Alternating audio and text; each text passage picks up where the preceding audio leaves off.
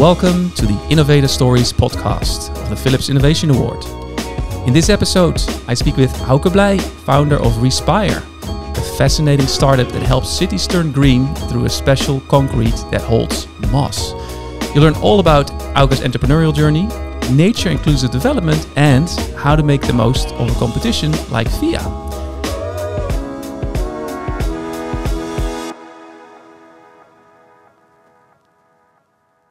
My name is Lars Crama. I'm the private lead of Rotterdam, the entrepreneurial support program that helps startups grow and scale their business. Welcome, Auke.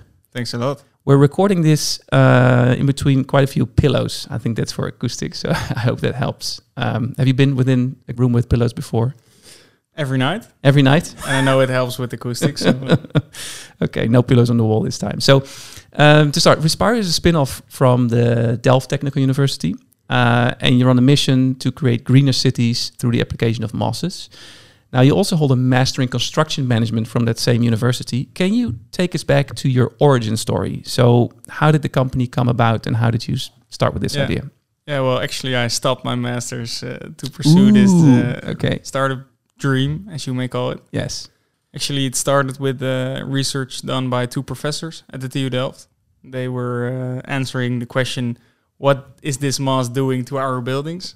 15 years ago, ProRail thought that moss was destroying their buildings. Oh, that was the moss that was actually growing there already. Yeah, spontaneous moss growth. Yeah. So they did research into that, and they found that, hey, they are not destroying your concrete. They are growing there because you made bad concrete.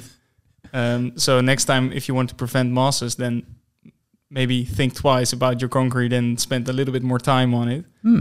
So that was their conclusion.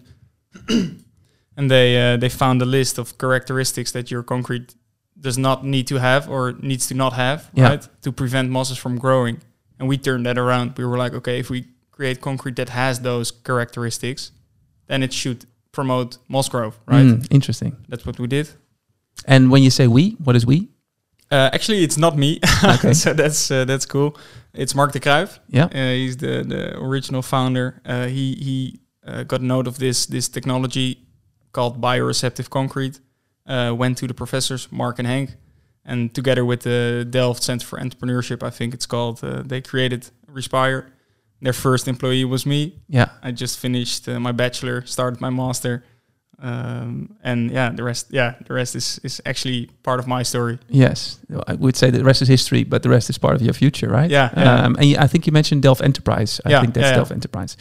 Okay, we'll dive into that story and also how it developed over time. But first, here's 4 statements that you can answer with true or false. Okay. I always dreamt of being an entrepreneur. True. The best mentors are the ones that have been in your shoes before. True. I underestimated the time investments for accelerators and challenges. True. Keeping focus is easy for me. That's a false one. Okay, that's the cliffhanger. Let's start. We always talk about customer problems, right? So you have a great technology, but in your case, what customer problem or what customer problems do you solve with Respyre? It's actually the problem that project developers have, and I almost start to do my pitch at the PHIA again, because that's what I said there as well, that they get pushed into this nature-inclusive way of developing by us or by the government, but there's no simple, scalable, payable way to do so. And we solve that by the most autonomous way of vertical greening you can think of, and that's moss, actually. Yeah. Okay. And then you say the developers, so it's driven by policies, or so what's the benefit of having moss on your buildings or on your structures? Yeah, the dynamics are pretty difficult. They can get pretty difficult, but in general, there's this tender, as you may call it, and it says like, hey, cool, we want this building. It needs to follow these requirements. And one of those requirements is that like 40% of the surface, it needs to be green. Okay. And then these project developers start calculating. They're like, okay, then the building costs will be increased by, hundreds of percentages. It can get crazy expensive. And then the next requirement would be, and also the bottom layer needs to be social. So you cannot actually make money on it. Right. And that's like a big, that calculation cannot be done right. Okay. And then you solve that with an infrastructure or a technology to have an outer layer on that structure, on that building that then grows moss. So is it that, as simple as that, or how does it work? Yeah, the biggest costs are maintenance and like initial investment for vertical greening. Yeah. We lower the initial investment by using recycled material, actually waste from the building material, from the construction market. Oh, okay. So I think that's one of the measurements we take. And the second one is the strongest plant there is moss. It's the pioneer of all species. So it requires not a lot of maintenance. Actually, if you're okay with it just living, you don't need to take care of it at all. Okay. So the combination of the two really lowers the investment and also the operating costs of a vertical green system. Okay, so it's self-sustaining. And how do you pick your moss? How many mosses do you have? Well, there is like 600 species. Oh, wow. We defined 40 that would fit in our cocktail. Yeah.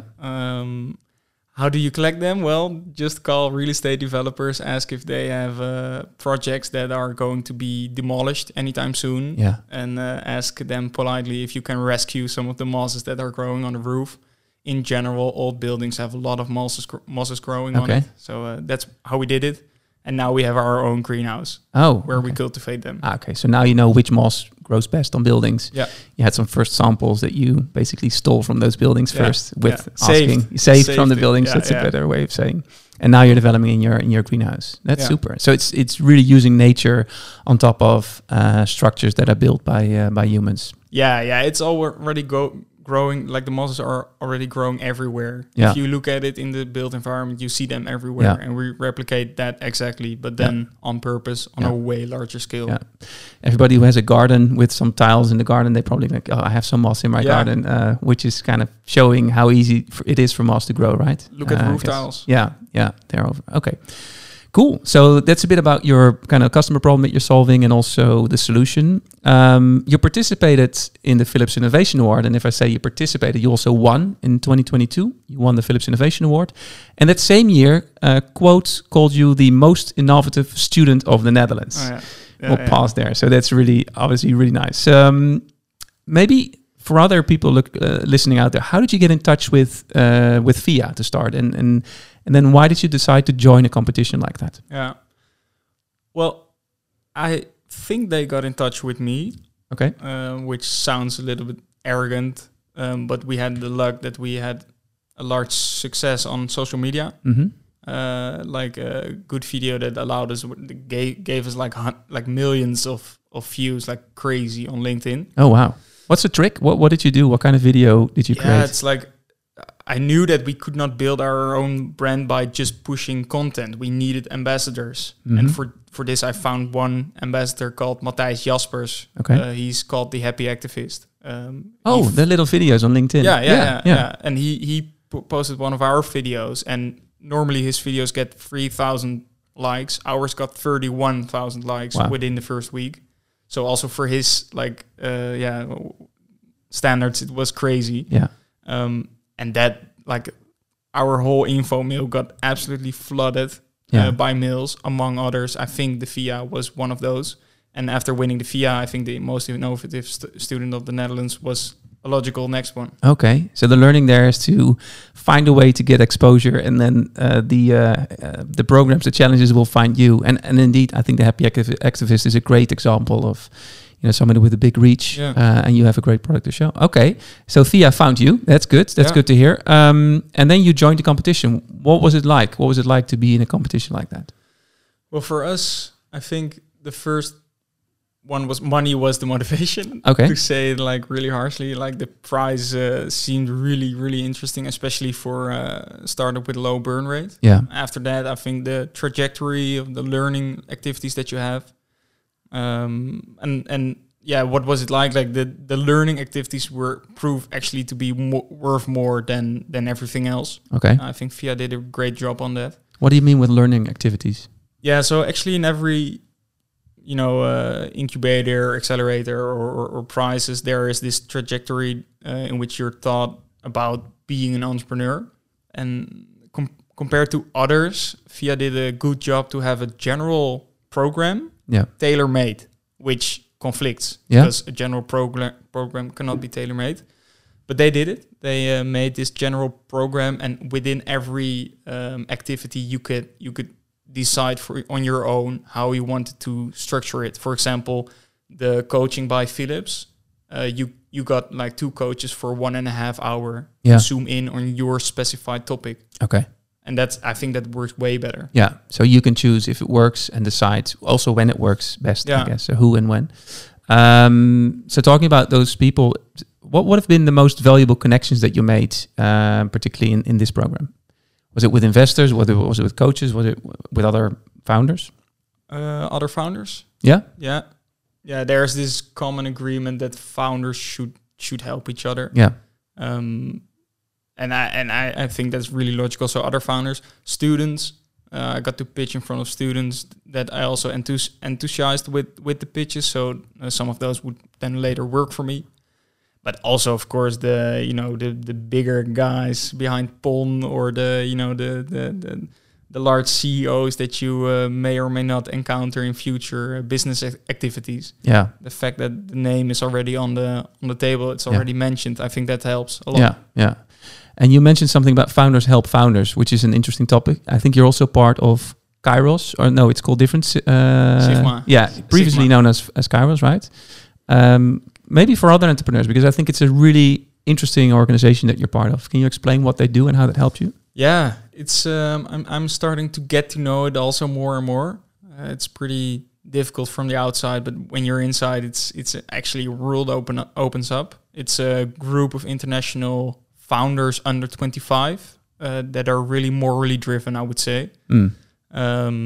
So also when you're admitted if your idea is like really scalable, but also like good for the community. And that focus is like everywhere within the community, and that's great. And therefore, if you ask a question or if somebody has a question, everybody dives on it because they don't want you to have these problems for longer than necessary, right? Okay. So everybody, and that's great. Yeah. That's a really warm welcome to a new starter. Nice. Founders help founders. We'll put the link in the show notes for this organization. Sorry, we go back to the Philips Innovation Award because obviously you also won. So you delivered obviously a great pitch. There might be other people listening now that are thinking of joining the challenge or are now preparing for the finals. Can you maybe share one specific thing that you did that you think helped you win the finals, particularly when it comes to preparing your final pitch? I didn't pay that much attention to all the lessons that you can learn about pitching. Of course, the general structure of problem, solution, this and that. I think that speaks for itself. Yeah. But next to that, I really thought like, who am I as a person? I'm a guy that laughs like 80% of the time that he's talking. So I knew my pitch needed some personal touch, some jokes, this and that.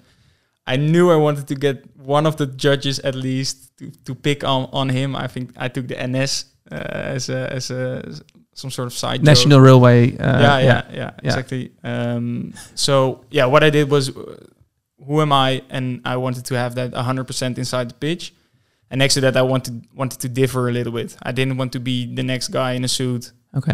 Not that that's anything wrong with that, but I knew that wasn't my style, and the rest would do that already. So I wanted to change that a little. Okay. So the lesson you learned is be yourself, find your own way of being also in your pitch, but then also figure out who in the jury you can play with a little bit. Yeah, which sounds pretty cliche when you say it, actually. Who am I, But I think it's that you should not push yourself into this perfect picture that does this and this. No, you need to be relaxed there. Yeah, and have a good story. I mean, I think it starts with having a serious problem that you're solving, and then also a innovative solution that is solving that problem. I think that's where it starts, right? But then in the end, it comes down to how you prepare your pitch. Yeah, those are the basics, and I tend to cover that if people ask me for advice as well. Like, don't overcomplicate your solution. The judges are not interested in the technicalities. It's just about the impact and also about the problem. Yeah. The way you're going to solve, it's on you. Yeah. Okay, cool. Not too technical. Now you're growing the company. It's been what we're recording this in 2023, so you're a bit moving forward. Can you maybe explain how you're company or how your business has been doing since. And I'm particularly interested in kind of what, how many people are working, but also is there any specific projects that you've released? I think there's one that you've done. So can you elaborate a bit on that, how that's developed? I think 2022, I was running around as a motivated but headless chicken. Did a lot of stuff. Did a lot of stuff that I shouldn't have done, but also some that worked out. At the end of the year, we got funding. Yeah, a little bit over 500,000. So that gives some space to do stuff. You say we got funding, but obviously you worked for that, right? I always. Oh yeah. It was a lot of applications, of course, and calculating the market size, this and that. But eventually we got it. And when I say we, it's like it has been a one-man team, I think, back then. But I always say we. Yeah. Okay. And after that, I think the biggest one is I have a great co-founder now. I found him, I think, in March. Yeah. Adil. And he that's what we needed. Yeah. Like now the work is divided, I think, way better than when I was on my own. Yeah. And after that, the rest followed. Yeah. Okay. So having a good co-founder. Well, you started with somebody else with the idea, then you were running with it, like a headless chicken. With that sounds nice, with a plan. And now you have a co-founder, and then the team is growing. And then on customers, so I think you delivered on a building in, was it Venray? Yeah, Venray. Yeah. Okay. Yeah, we're waiting with the marketing on that project because we're working with nature, so we want to be a step ahead. You know, we want to know coming months that everything will be okay. But for us, this is the milestone, actually, left or right. It's a project near Venray. Great, actually client. We have a great supplier. They are all highly motivated, take a little bit of risk. I have to be fair on that. But we all know that if this works, we can go a long way. Yeah. And for others thinking about getting B2B clients like yours, what has been, you think, helpful in landing that client? Because you're a young startup, you're risky. You have a great idea and you have early validation of that it works, but still you're a risk for an organization like that, right? So how did you convince them to implement you on their building? Yeah, I'm a risk, but also an opportunity. Mm-hmm. Here again, we have amazing social exposure. Yeah. So they found us. Okay. Again, yeah. I have to be fair on that. But also because we are an opportunity to them. Like the whole building market has invested in these concrete, intensive way of producing and building. Yeah. And now all of a sudden we're like, that concrete, might not use that again anytime soon. Yeah. So everybody needs to change. Yeah. Everybody needs to change their business. Our concrete recipe goes really well into their production method. So all of a sudden they can have a green product as well. So we were like a pain. We are a pain to them, but also a great opportunity. And they see that. Some don't, but they do. So a tip would be, one would be don't overcomplicate things. A customer is a customer. If it's like an individual or a business, don't overcomplicate things. And take your place. You know, you're not just a mosquito trying to get attention. Mm-hmm. You're providing value as well. And if you're not, then go back to the drawing board. Yeah. Okay, you're solving a real problem. And then in your case, even if they found you have pool working for you. That really helps. You mentioned the 500K and you casually mentioned that, getting investment in, but growing a company is often a balancing act, right? It's then you have the money, the clients, the team around you. So how have you financed the different parts of the company to where you are today? How have you done that balancing act of investors versus people and growing the business? Yeah, well, in Holland we would say met hang- en vliegwerk. Okay, that doesn't translate in English. It doesn't. Well, with hanging and pulling, I would say it's like, I know that December last year I asked the people that I rented from, like, hey, can we skip this month? And they were like, well, no, but we can, later, like, extend the transaction. It was a balancing act. For the investment, I needed a team, and for a team, I needed investment. Mm-hmm. So to the team, I was like, we have money, and to the investors, I was like, we have a team. Not this black and white, but it was a balancing act. And especially when the financing landed, I just started getting people in. Yeah. And then everything went from itself. Yeah. Okay. So you've been hustling a little bit on both sides until it came in, and then you were able to grow and push the team forward. Maybe one question on that is, we always talk about, and we speak to many great founders on different parts of their journey, and there's always these learnings that come about over time. What is the one thing that you've learned in the past couple of years about growing a startup that you wish that somebody had told you sooner? Well, I know that people have told me this hundreds of times. So even if people tell you it, you only do it whenever you feel the need for it yourself. Mm-hmm. So people have told me this, but have focus at the beginning. Mm-hmm. Map your year out. They have told me this time and time again, but I just didn't do it. I was like, I'll start today. And then I did. And then the next morning was like, okay, what's happening today? And then I'll go completely different way. So, but it is what it is. Have focus. Don't guide yourself by the amount of emails that flow in your Gmail inbox. Yeah. Have a plan. Yeah. It is what it is. And I put this in the statements because I knew this was going to be one of the topics. So people tell you this to keep focused, then you think, I'm going to do it. And then on a daily basis, obviously there's 10,000 things coming that you might want to pay attention to. Have you found a way for yourself to, because now you're aware of the fact that you need to focus, have you found a way to structure your focus for yourself? Well, we did, all these HR, I have a great advisor on this, Eva, she helps me with it, she helps me with this, and that helps. However, like, we were just a startup, and then there was this crazy big construction company that was like, we need 500 panels of this, but and we need it like in a year. And then we were like, okay, that's like 120,000 euros. That could be cool, but it was a totally different production method than we wanted to go for. But how are you going to say no to that, right? Yeah. So to answer your question, I think those chances are, their perceived value is way less than a year ago. A year ago, I would go miles for such a thing. Yeah. And I was like, I am like, okay, it could be cool and it could be worth going for it, but the whole company then needs to go for it. And what do we let go for that? And is that worth it?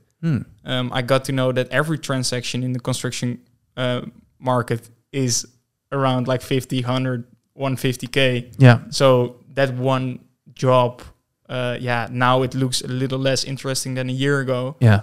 But looking back, I could never have felt that then already.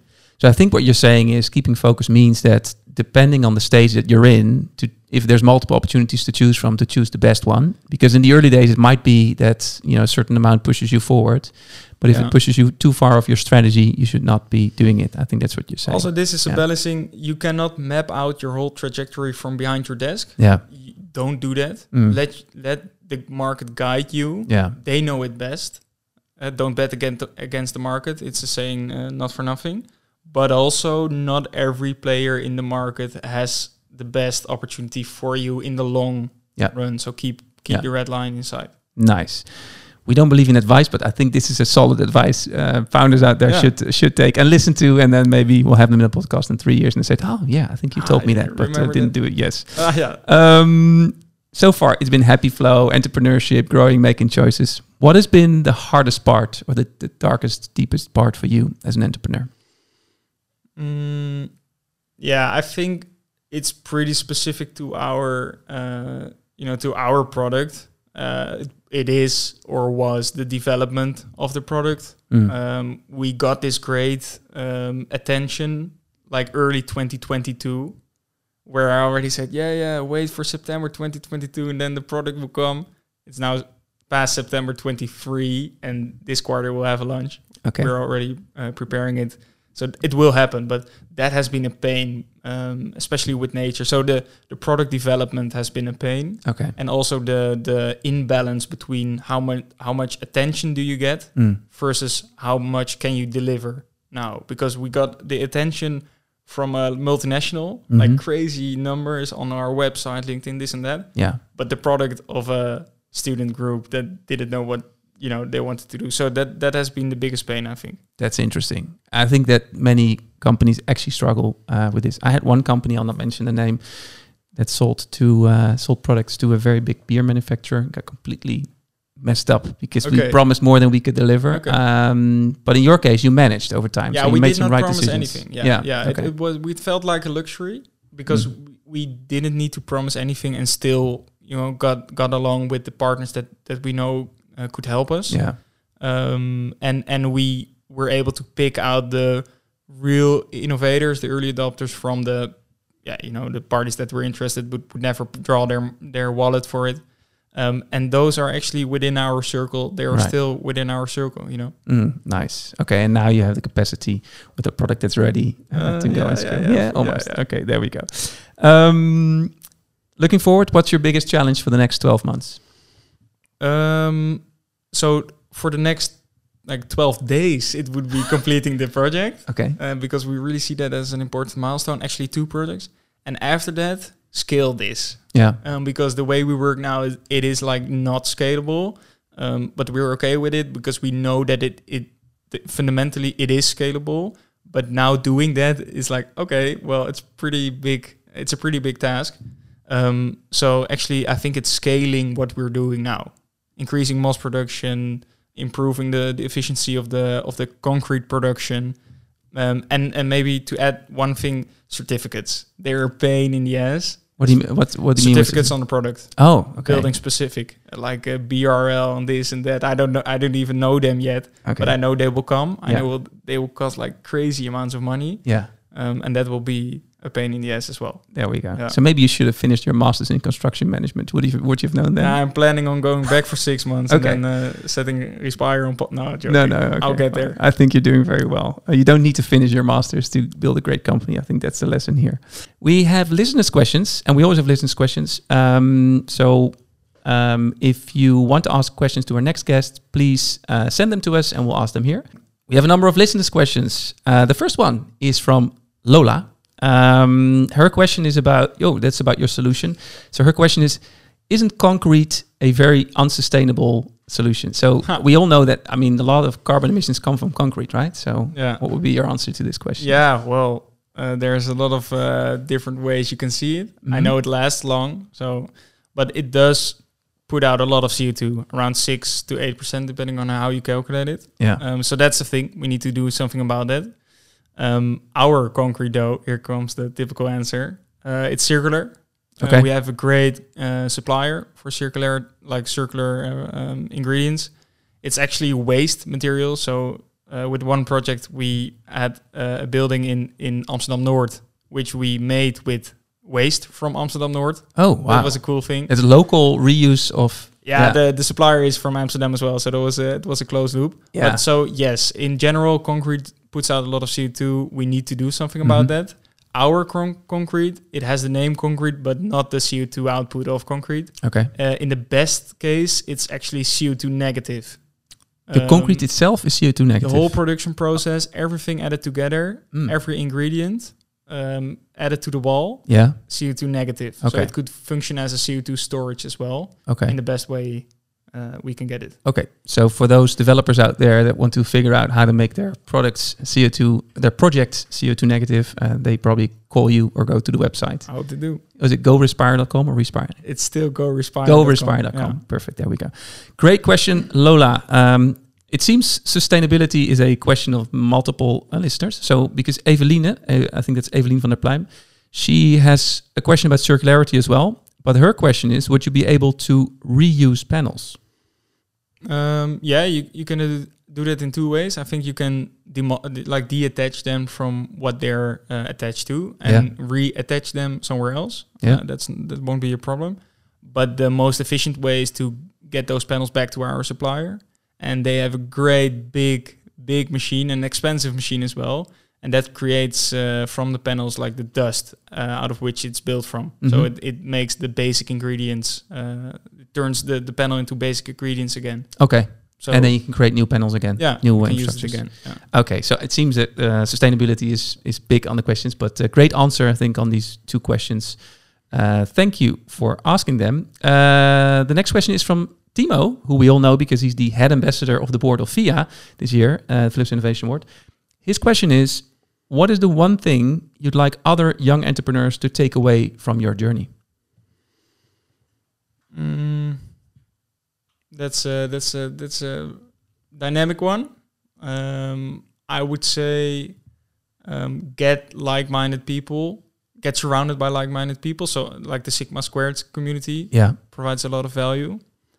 Choose your opportunities, accept them, but choose them wisely. Yeah. That also is the case with startup competitions, actually. Okay.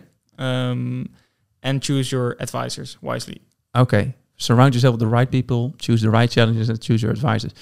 To the point of choosing, so you talked about finding the right people around you, about choosing the challenges. So how do you find the right challenges to get involved in? Well, listen to these podcasts. Okay, I think that's a good start. Yeah, because it's hard. You cannot do that based on what's presented on the website, because if you base it on that, it's the best startup competition you will ever get into. Yeah. But the main thing is you need to look at yourself and your company.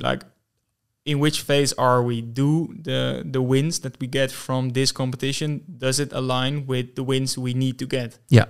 If you're in desperate need for a B2B supplier in the coming months, then don't even think about such a competition as the PHIA. Right. Not wrong about the PHIA, but it's not on your agenda. Yeah. Are you interested in maybe getting some money, getting some exposure, getting great like-minded people, and getting tailor-made training? Yeah. Go for such a startup competition. It's really looking at yourself. Yeah. Looking at yourself, what do you need now and where do you need to go? And perhaps ask other people who joined the competition to see what they took out of it. And then your final part is on finding the right advisors. Yeah. So how do you find the right advisors, and what are the right advisors? Yeah, it's difficult. I've made a lot of mistakes on this. I think everybody wants to give you advice whenever you're in the stage that we're in. It seems weird, but there's a lot of people that want to advise you. There's many people with a lot of time. Yeah, apparently, but a lot just cannot do that. Not to be harsh about them, but they don't understand the phase you're in, the risk you can take, for example, or the decision, the trade-offs that you have to make. So, but their advice can make your side really blurry, right? Because they can come across as somebody that has a lot of knowledge on a specific part. Yeah. So you want to trust them, you want to follow up on their advice. Yeah. But actually it wasn't the good one. So, and I think you're not saying it out loud, but I think you're talking about perhaps corporate advisors versus, let's say, founders who advise you, because I think that's a big learning that startups go through. That if you're a director in a large corporation, you might give advice that for a startup is really difficult to follow, because you're just starting the business and you're running into completely different things. So it depends on the subject, right? So if you need advice on how to make sure to sign a contract with a B2B and you want to learn about the language that they speak, go to the director. Yes. Do you want to know how to build a better team that consists of 5 people? Yeah, don't go to a team manager, HR manager of Ahold, or to name one. Yeah, they don't know on such a small scale anything about that. Yeah, that's fine. Right. So depending on your question, find the right people. Yeah, perfect. Great question, Timo, and I think great answers, Auke. Thank you for that. Final question is from Jorn Douwstra. He is a leader at Rotterdam Partners. Oh, he has a nice question about ambition, I guess. He says, if you had to choose, at which famous building or structure would you want Respyre to be implemented within the next 5 years? Ah, that's cool. I get the question a lot of times. I always have a really boring answer. If I would say one, I would say the Valley. The Valley at the Zuidas in Amsterdam. Sorry, I'm from Amsterdam, listeners. I'm from Amsterdam, so that's okay. I need to think about. Or I could say Erasmusbrug, but let's go for the Valley. Yeah. Especially because they made the promise of being green, and the whole project is there, but it's not green, and that's what happens a lot. So I would love to establish the first crazy big green building on the Zuidas, and I think the Valley could have been a good. Nice. Good one. So anybody listening to this podcast who has great connections into whoever owns the property at the Valley, Edge, listening, or if you have connections into that organization, help Auke move forward and make sure that that building is going to be fully green. Yeah, cool. And after that, we'll do the Erasmusbrug in Rotterdam. That's okay. We'll wait for that. Those were the questions. Auke, thank you for sharing your story with us. I think it's been super insightful to listen to your journey as an entrepreneur, also through the Philips Innovation Award. And I'm particularly interested also to follow you forward as you scale the company. And hopefully we can help you somewhere in the future. I think you're creating great impact in a very important space that we all have, and that's all around us. So thank you for doing that journey, and thank you for sharing your story with us. And for all the students and aspirational entrepreneurs or established entrepreneurs out there that want to join the challenge, be quick, because until the 6th of December 2023, you can still apply for the PHIA challenge. So go to the website, the link is in the show notes, and make sure that you sign up on time, and perhaps you will be on the stage and maybe be in a podcast here with us in 2 years' time. Thank you for listening. Until next time.